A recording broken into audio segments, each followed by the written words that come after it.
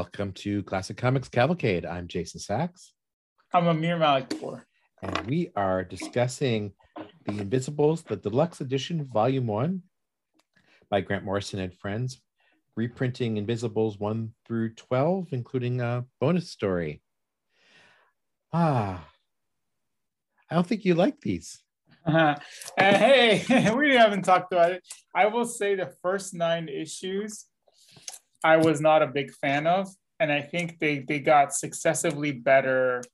Issue 10, 11, and 12 were probably my favorites of this run, and I think has a lot to do where perhaps, I don't know, should I explain it or should we get into it? Or let's start with why you didn't like the first. I had a hard 9 time. issues. I had a hard time with the art initially. I think, I think we've talked about it. We actually haven't. We should probably preface this. We recorded this podcast last week and then we forgot to record it. So that's all right. I may keep saying we've talked about it already, which we haven't really, if you're listening to this for the first time. I just had a little bit of a hard time with the art, and I did have a hard time with, I don't know, it just felt so morbid, like a morbid world. And then furthermore, I felt like if I read British comics or stories, I see the same type of anti-establishment, I've heard it, I think Alan Moore talks about, I feel like if you're from the United Kingdom or in that area, there's always this idea of oh, I hate our rulers. Let's get rid of our rulers, that kind of a thing, which in and of itself is not necessarily a bad thing, but I don't worship bad people, but it's basically that. And I also had a hard time with Marquis de Sade, which, him being included as part of the Invisibles, because I don't necessarily think he's a good guy, or maybe I don't know. So yeah, we can dig into that. This really feels like a very British comic, doesn't it? It does, yeah. And I think, I've done a little bit of further reading of it, and there were some parts that were censored or edited out, which I agree with. Some of the aspects of some of the sexual violence stuff, or sexual abuse things that happened in some of the parts of the story, which I agree with the editors for the first time. I agree with not the writer or the editor. I agree with them to not include it in there. Kudos to Karen Berger. I don't know if she's the one who did it, but I don't know. I just felt like the first 9 issues, as probably goes, because he's just getting started learning how to, what to formulate within these stories. We're not great. I think, again, we've talked about this before. You mentioned it before. Issue number 12, is it, or is it 11? I think, sorry. 12 is the one with the soldier. 11 is the one with the guy who's caring for that strange creature. I mean, those are the two best. The 2 best issues are 11 and 12, and my favorite is number 12, the Best Man Fall. So let's start with the ones we didn't like, because we should kind of go more or less sequentially through it. For me, the biggest problem was that it feels so very British, like you were saying.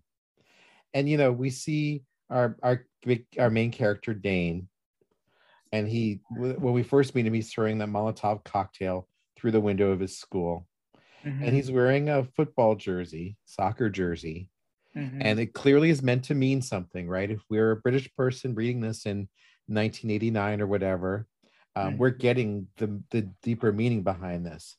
And there's a lot of talk in there about I wish I could blow up Liverpool. About really this post-Thatcherite era of England, or late Thatcher era of England, where everything feels like it's collapsing to the British people. And it all feels very kind of time and place based. So I felt alienated from that. Now, that's not necessarily a bad thing, right? I mean, it's always interesting to get a feel for a different culture or a different place, a different way of looking at things, right? One of the reasons I like watching a James Bond movie is because I feel like I can travel to other places in the world. but I just felt like I never could really empathize with Dane. Maybe a little bit later on when we get a little bit more of his backstory. But in the beginning part, he's just a person I don't like. I just hate that effort. Yeah. Yeah. And here's the funny thing, like the Britishness is like, yeah, we get it. You're pissed off at Thatcher. Yeah, we get it. Except 30 years later, or 50 or 40 years later, you still vote in, to Brexit and like do the other stupid stuff. So it's like, we get it. You hate her, but stop talking. All right. Yeah. I've read it a million times. Yeah. Do you think that if, like, there's been a lot written like about living in the shadow of Trump nowadays, I bet the same our fiction would really dated 30 years from now. Actually, like thinking about it, like the stuff that came out post 9/11 as a already feels dated to us in a lot of ways. I mean, 9/11 is 20 years ago. Jesus. So yeah, this feels dated. It feels dated in another way too, because the coloring obviously is. I mean, the art is hard. Yeah, the coloring. The art is, at some points, Jill Thompson's art is magnificent, and at some points you could tell she was rushed. Mm-hmm. It's like, oh. Yeah, we agree. We didn't like Steve Yoel's work. Yeah, and he was good with Morrison on Zenith because his style fit that kind of story. Mm-hmm. But yeah, I agree with you about Thompson. Yeah, and it was okay. I mean, I think it started out okay. I had a problem with a lot of the sexual violence stuff, which, again, I sound like a prude or whatever, but I just had a lot of problem with throughout, like some of the stuff that they talked about. I'm glad they censored some of the things that they were gonna do. Mm-hmm. And it is like, it's kind of disturbing because the art's not, maybe that's what it's supposed to be like, but just kind of just, it wasn't, I didn't enjoy the coloring either. Yeah, it's just Vertigo coloring, right? And the art feels kind of flat, right? In the Yoel issues especially.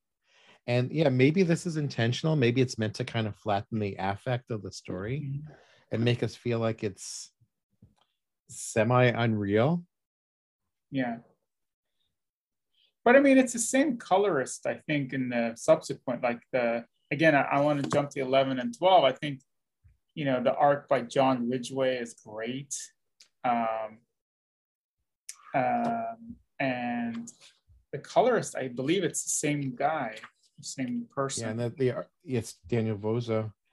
And the Steve Parkhouse art on issue 12, it's just as loose and almost comic booky, so to speak, as the earlier issues, but it works in a different way. It almost works better because it's a little bit more kind of cartoonish. Mm-hmm. I like that one. That's my favorite issue. And I think, the art's not really that much different. It is more cartoony than Steve Yoel. Mm-hmm. It kind of reminds me a little bit more. At points, I was reminded. I see. And maybe it's the Vertigo coloring. It's by Preacher. I get reminded by Preacher art. And on the Parkhouse one. Yeah. Well, Dylan is clearly one of the better artists to come out of England at that time, right? The storytelling skills especially are so sharp. Mm-hmm.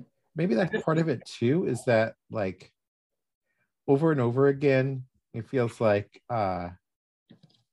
Yoel chooses the most obvious way of telling scenes. He doesn't really bring the story alive in the way the other two artists do. And Thompson, it's early Jill Thompson, right? I think she's still getting into the swing of her great talent, because I think she's very talented now. Mm-hmm. Oh yeah, she's amazing. Now that she's really kind of thriving. So we talked a lot about the art, but so Dane goes and lives down and out in heaven and hell, as the story's told. He's got this mentor who's half crazy. Did you like that character too? I thought it was okay. When I first read it, I thought it was fine. I thought it was interesting to have like a homeless. And like I said, I think, again, like I forget, we've already talked about this, but one of the things about Invisibles is that I actually have all of the trades except the first trade paperback, which I ended up buying for our discussion.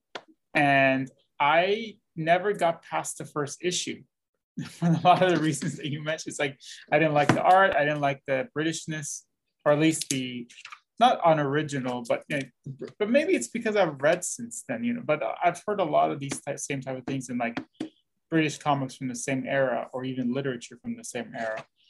But yeah, I like the old homeless guy. It was interesting. What was funny about it is I did do a further reading, and this is not my idea, but someone compared the story to at least their story to Shazam. Where, yeah.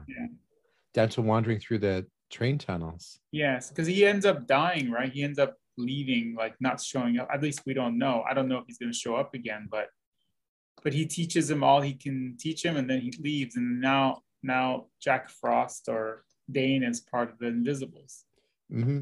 Or like Yoda, he's like the Yoda. He's like, Shazam.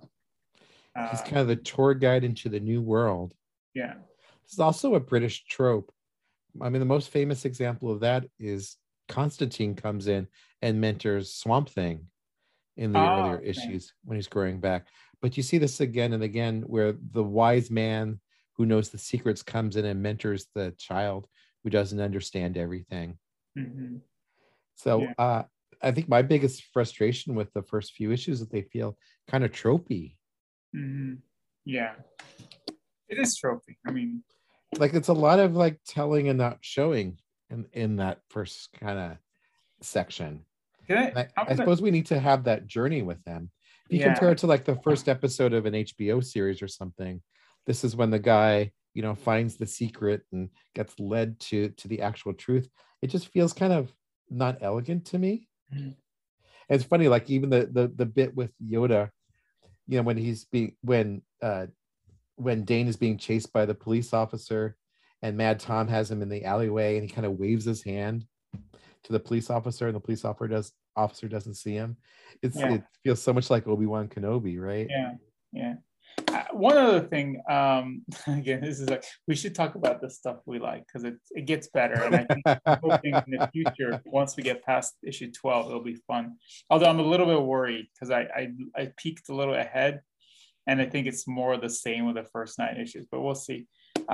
Here's another pet peeve I had, or whatever, an issue I had was, so I read that, I have the trade paperback for the second trade paperback, which starts on issue number 7. Okay. And they have a synopsis, and it says, synopsis of Jack Frost, it says, the raw recruit still learning what the Invisibles are all about, yet he may be the most powerful force on either side.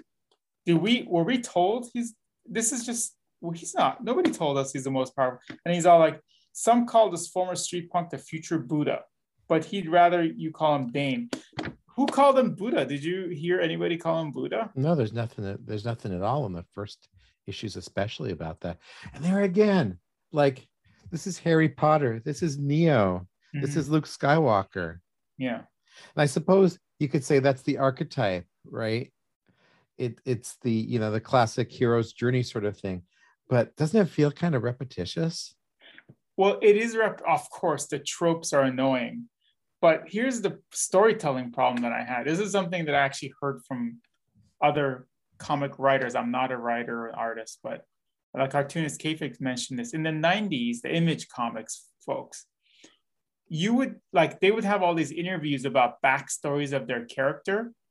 And then once you start reading the comic, none of that is in the comic. The comic is just them doing stupid stuff. Right. And so yet they're like, this guy is like, for example, in this case, this guy is the next future Buddha and he's the powerful on either side. Everyone's trying to recruit him. It's like, I didn't see that anywhere in the comic. Like, why are you, it's just kind of an annoying.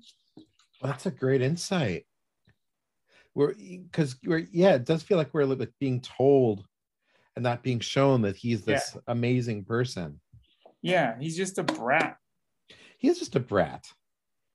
But he should be in jail. Well, I guess that's the main thing, right?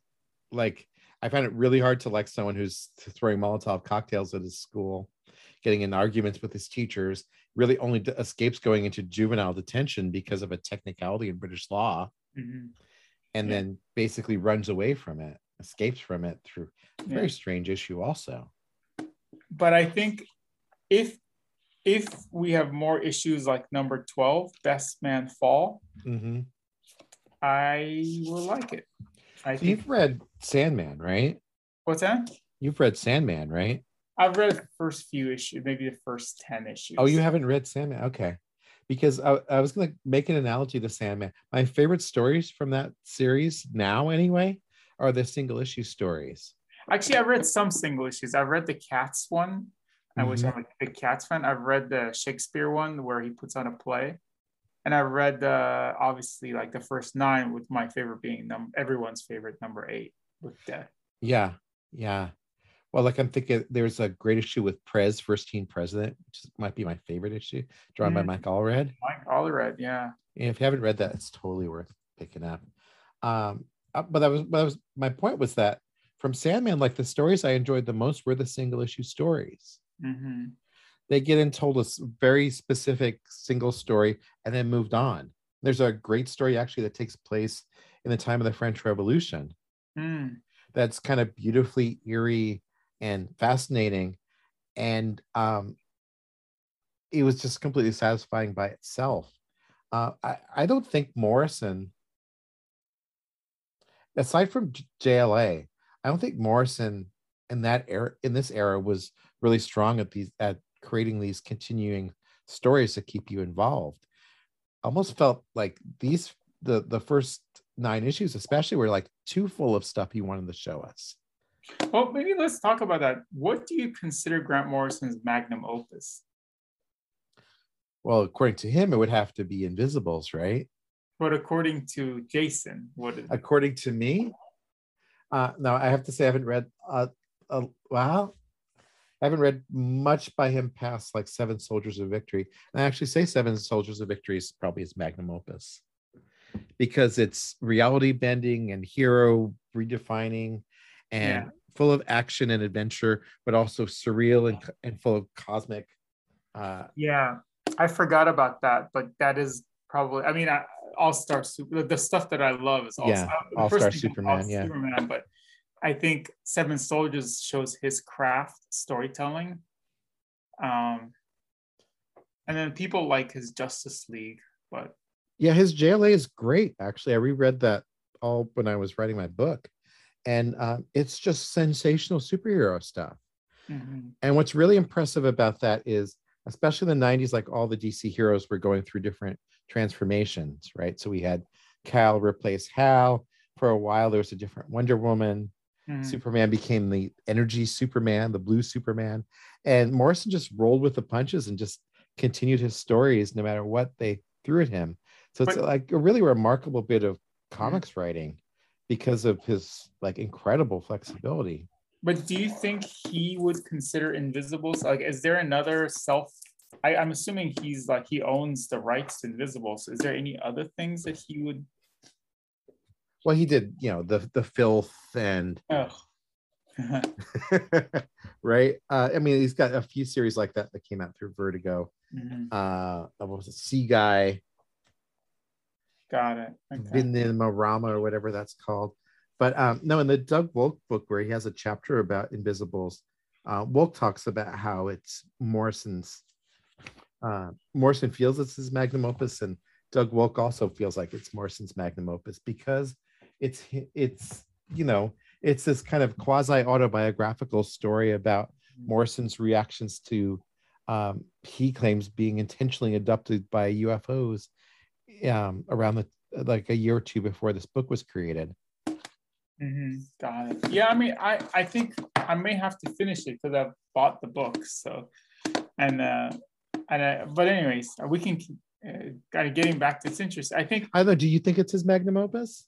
This I don't know. I mean, we have only read 12 issues. It's not, according to these 12 issues, it's not. But I think issue number 12, the last one, is up there with some of the best single issues I've ever read from him.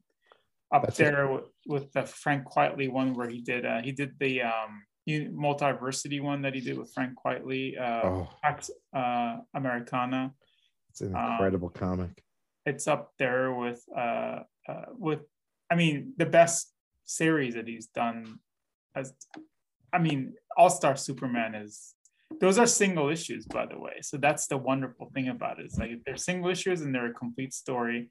And then it's also up there with Seven Soldiers of Victory, which is so good. It's so good. So tell me what you liked about these comics, other than the last few issues. Is there other things that you enjoyed about them? So the parts that I did not, the first 9 issues, the parts that I did like through them, I think it's similar to the Matrix. So I could, although I don't think the Matrix really stole this from at least the first 9 issues or first 12 issues really show the Matrixy type thing, other than the fact that it's these rebels. I think he complained about being the Matrix, about the Matrix being kind of based on his work, but yeah, I'm not sure I see it yet. I could see I think what I like about him is the attempt for diversity. Mm-hmm. However, I have some problems with it, and I will wait till see. I mean, in the 1990s, talking about like a trans superhero, I think that's ahead of its time. But I don't really know enough about that culture to really comment about it, and so I would probably give way. I need to probably do more studying and probably talk to some folks who know more about it than I do to see, is this accurate? Is this a good way of representing a trans person? Yeah, so and that's part of what makes me not like Dane either, is he's got this like hatred, this homophobia. Yeah. Not sure what the term would be, transophobia. I think homophobia. I think, homophobic. In this case, I think he uses the term that's like homophobic. It could be. I don't really know, but yeah, or transphobic. It makes him feel so unlikable. Yeah, and I mean, he's gonna turn, or he's gonna become a good person. So that's one. I think maybe his attempt at diversity is good. Like the team is totally diverse. There are more women on the team than men. I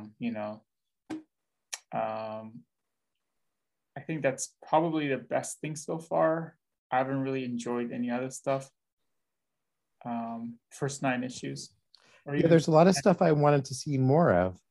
Like when they go to the alternate London, and there's the one with the pointy head and the Urizen statue in the middle of the Thames. Like I wanted this to read more of that, so I hope we come back to more of that later in the series. I think the time travel element is, I think they're cool. Sorry. Like the windmill that travels around in time. I think that's a kind of a cool invention. Actually, the time travel is pretty cool. Yeah, you're right. I like the fact that you can go live, travel in time. I think that's cool. Maybe like a little Doctor Who, but the way they explain it to Desaad, or is it Desaad? Marquis Desaad, yeah. The way I explained to him that here's how your body will be in the other world, but your soul here, or something like that. That was kind of a novel idea to time travel. I also like, you could tell Jill Thompson's art is amazing, but I think you could also tell the points where she had to hurry up her art. There are points where like, oh my gosh, this is great, and then there are points where like, oh, what happened to Jill Thompson? Yeah, I mean, it's almost not fair to compare it to the guys who did the single issues, because they had the time to create them. Yeah. And really put them together in the way they wanted to. Mm-hmm. Yeah. At the same time, the stories are better for the single issues, especially number 12. 12 is totally the standout issue to me. Yeah. Because it really seems to do everything Morrison wants to do in terms of storytelling, in terms of humanizing the characters. What impressed you so much about it? So, okay, let's talk about the good stuff. Then my favorite part of this on the first 12 issues is number 12. Obviously, I think the art's really appropriate. It's really cartoony, but it's great storytelling. I like the art. I love the story that it shows, the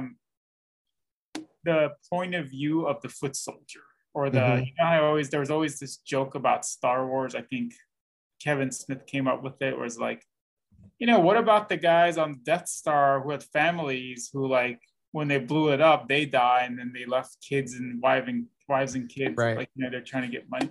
So like it shows the point of view of a one of the soldiers that works for the, you know, for the bad guys that the Invisibles are trying to destroy.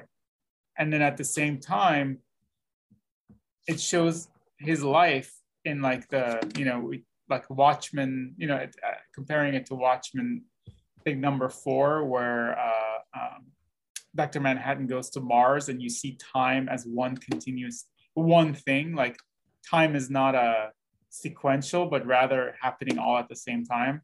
So you'll see, like, you start with him in grade school playing guns, you know, guns and, you know, whatever, and he pretend dies, and then you hop onto him being actually at real war, and then you hop back to when he was a little kid and he's having fun with his parents.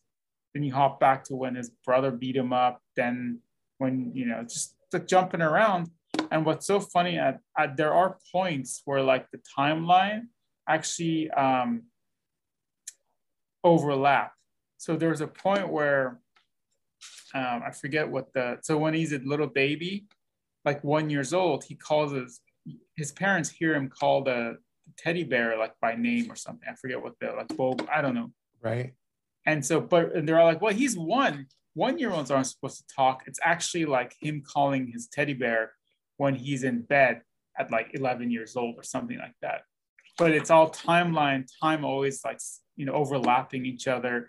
And then at this end, it's talking, and then you just see like his whole life, and you see his abusive life. His dad is an alcoholic. You see him actually being an abuser himself to his own wife, and then having a difficult life of like a developmentally challenged child. Like all these like things that are like, that I want to see, like, you know, like almost slice of life.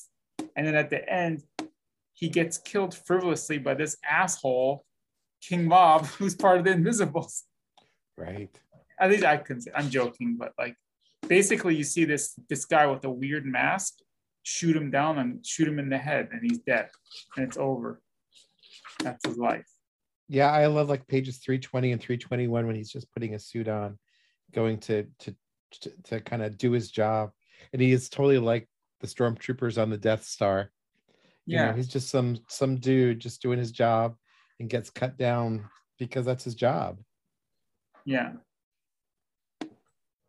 And he's all like, "Oh no, is this an alarm? Did they shut off the alarm? Like, it's supposed to be my lunch break. I hope I'm getting overtime for this." There was one point where, like, I think they talked about him needing a job, and he's all like, "Well, you know, the only way we can get ex-soldiers like us can get a job is here. No one else is. It's like a private security firm." Mm-hmm. And it's like, we might as well do it, you know, pays good, and there's only one person that we need to answer to, you know, that kind of a thing. It's a wonderful issue, like, just, you know, and he's been in the war. He has, not only did he go through like an alcoholic family, abusive family, he went to war, he had post-traumatic disorder, like all these crazy things of like, and then he ends up dying for no reason, at least not to his own, you know, belief, not to his own knowledge. He's just some dude doing a job. And then Morrison does such a nice job where he closes out the issue with these kind of 3 different conclusions, right? First is this perfect moment with the woman he's going to marry. And then we see him get shot. Yeah. And then we have this great kind of ending line there too, where, you know, it's just a game. Okay, do you want a knife, grenade, or rifle? It's asked of him when he's playing with his friends. And then try to remember. I just think that's such a well done conclusion. Mm-hmm. And that storytelling, the way they reuse the images, the way he uses silhouettes and other techniques to really emphasize what's happening. Mm-hmm. So really, it's just outstanding storytelling by Parkhouse. Yeah. I also like the issue before this. I know it's a lot weirder and darker, but it felt to me like the tight focus really helped Morrison tell these stories in ways that were compelling. Yeah, and good art too. The art's really good. I Yeah, don't. Ridgway is always a great artist. Yeah. But I think like that was good too. Again, like I'm not a big fan of who's that American writer with all these like monsters that British people love? Alan Moore love. It's part of this issue. By Barker? No, he's older. Basically, this issue about is a kind of a monster that he would write about. Okay. Alan Moore loves him. Do you recommend Invisibles book one, or do you feel like you need to read more to have a strong opinion? I think I'm gonna read more of it. Probably need to finish this. I have all the other trades. But did you want to talk about this issue a little bit? Sure, we can talk about it a little more. What did you like about it? I like the focus and I like the autobiographical element to it. And I like the character, our main character in this story, kind of evolves as the story goes. We see him go from being this kind of servant type person to kind of feeling like the beast was at least something he could be loyal to or helpful to. And then really at the end, he sees all his kind of hopes are just completely screwed. Like it's about this person who tries to be a real person, and he has this connection back with his missing daughter, who's the same girl who we saw way back in Invisibles 2 also. So it's a nice kind of throwback there. So that's just like in issue 12, how there's a throwback. In issue 11, there's also the throwback to an earlier issue. So I like that we were really seeing this character who would ordinarily be on the side of things become a real person in front of us. And then we see the tragic ends because it's like his own kind of ego that gets in the way, really. One of this, we didn't talk about this also, but one of the storylines that really bothered me in the earlier issues is that weird sadomasochistic sex party. Yes, the characters have, and they lock the door, and it's all about humiliating the prostitutes and everything. This really gives it. I didn't like it for a few reasons. One, it's just cruel and bizarre and frustrating to watch, but also because like it feels like it kind of comes out of the blue and doesn't seem like it pays off. That's why I hated. That's another reason. That's what I was referring to. I didn't even want to talk about it. Yeah, exactly. I didn't like it. Yeah. And then this story kind of takes that same kind of idea and actually makes it a lot more understandable, and it becomes part of the larger tapestry of the story. So now there's a sense of stuff kind of connecting in a different way. So I mean, I'm not sure this is a story I liked because it's so fucking tragic. And when that it was okay, I can say a spoiler because the comic's 25 years old. When his daughter betrays him, God, it's fucking, it's a nightmare. At the same time, like I just hate those British, the British upper class twits hunting down poor people. I think it's such a weird, stupid cliche. It's it was my second favorite issue of these first 12. I think for the same reasons you mentioned, I think what was interesting about it is that so the story is about this guy who feeds meat to this monster that comes out of this other dimension.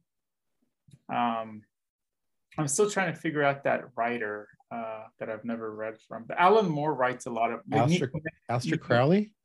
No, Nico Mikonon or something. Anyways. Providence, his new comic is all about that guy. It's like anyways, so it's that type of a monster. But anyways, so there's this butler who has a job that's kind of like similar to that soldier that we read in 12. Oh, you mean H.P. Lovecraft? H.P. Lovecraft, exactly. Like it sounds like the British people love H.P. Lovecraft, and there's another example. That's why I did not like about it. But what I liked about this issue was, so the butler that feeds that H.P. Lovecraftian monster is part of the Invisibles. And for 6 years, he's been tasked with killing this monster, except he doesn't. He's actually showing compassion to this pure evil. And what's interesting about this issue is that I feel like it's showing that like love and compassion are not necessarily the best thing if you don't have conviction and boundaries around it. Yeah. So he's actually found this love and compassion for this beast that's like, you know, just a disgusting beast, you know, just most evil thing. And then there's a point, and again, this is not an original idea for me, but the part about the compassion, you know, obviously no ideas are, but I heard that one. But the one thing that I really, it's kind of, I'm going to step back and say on Facebook, I saw this meme of like some guy who's like anti-establishment or anti like top 1%. And they had like a meme of like saying like, oh, this rich guy would have you die if he can make more money. And then it shows like the people who worship rich people like Elon Musk and those guys say like, yeah, well, we love him. He's so great, because they always feel like they like him. Oh, well, he likes me because he smiled at me. So there's a point in this story where like the character is like, yeah, that beast looked at me and we had this agreement. I think he likes me. I think he likes me. He's like this, you know, it's like the kind of people who betray their own people because they're almost like worship at the altar of their abusers, or as the, you know, that kind of a thing. And I think for 6 years, this guy does it. And then the one time that he wants to kind of, and he doesn't have the guts to kill him because he's like, well, you know, there's that compassion. There's that misguided compassion towards the abuser. And so when he finds that his daughter is part of the meat that's going to be fed to the monster, he's like, well, I'm going to try to save her. And at the end, he ends up being killed by the monster, and in fact being fed to the monster after his own daughter betrays him.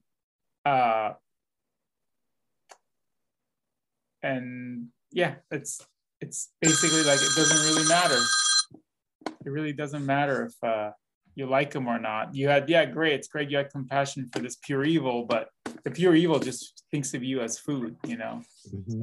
Because in the end, Sutton's just pathetic. Yeah. As of everything else, you know, he's just a tool. You know, we will destroy everything you have ever cared about, and then we will annihilate you. A starring role in your own personal tragedy, eh? And it's a basically, I think he might have been referenced early on in some of the issues. They're like, oh no, he wouldn't betray us. He's a good guy. Maybe it was another invisible person. But so like the contrast between issue 11 and 12 is pretty amazing, because one, you have this, I forget, what's the butler's name again? The guy? Sutton. You have Sutton here who has compassion for the pure evil, like the source of the evil. I think it's pure evil or something like that, you know? And doesn't kill it. And then he ends up dying and ends up kind of like putting Invisibles at jeopardy, or like the world or whatever. Then you have King Mob here, which you don't see any background. Like if you were just to read issue 12, you would think that the bad guy is King Mob. King Mob has no regard for anyone who's on the other side. So he actually kills this guy who has a family. He doesn't know who they are. He just kills them because he knows that he works for the wrong side. So if you really think about like Nazi Germany, let's say if Nazis occupied your land and you're just nice to them, you're like, well, you know, they're people, you know, like, and then while you see like your fellow people get executed and that kind of thing. And then you have the other side where like, I don't care if this is a human being, they're still committing atrocities. I'm going to try to get rid of the atrocity for the better good of the world, you know, that kind of thing. So there's that.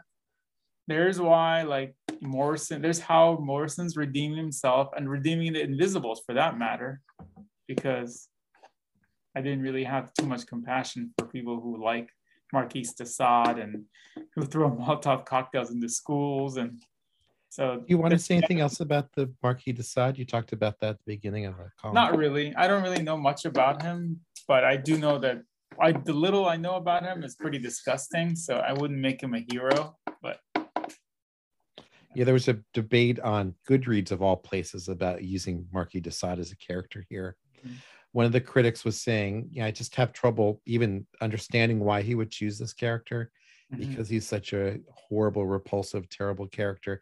And even be above and beyond the things that Morrison shows as being praiseworthy about the Marquis or positive elements of the Marquis, he's just a wretched, terrible person.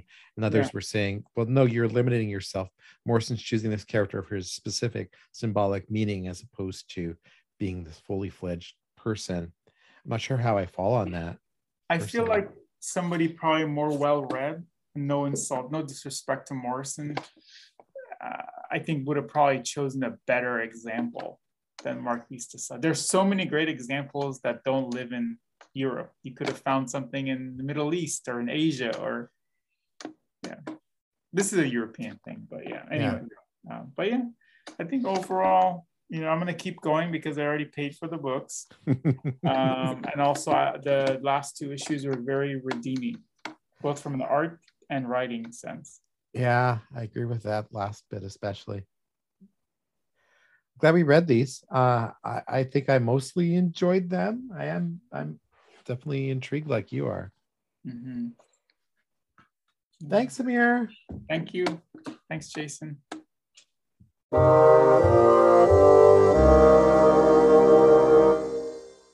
Oh, thank you.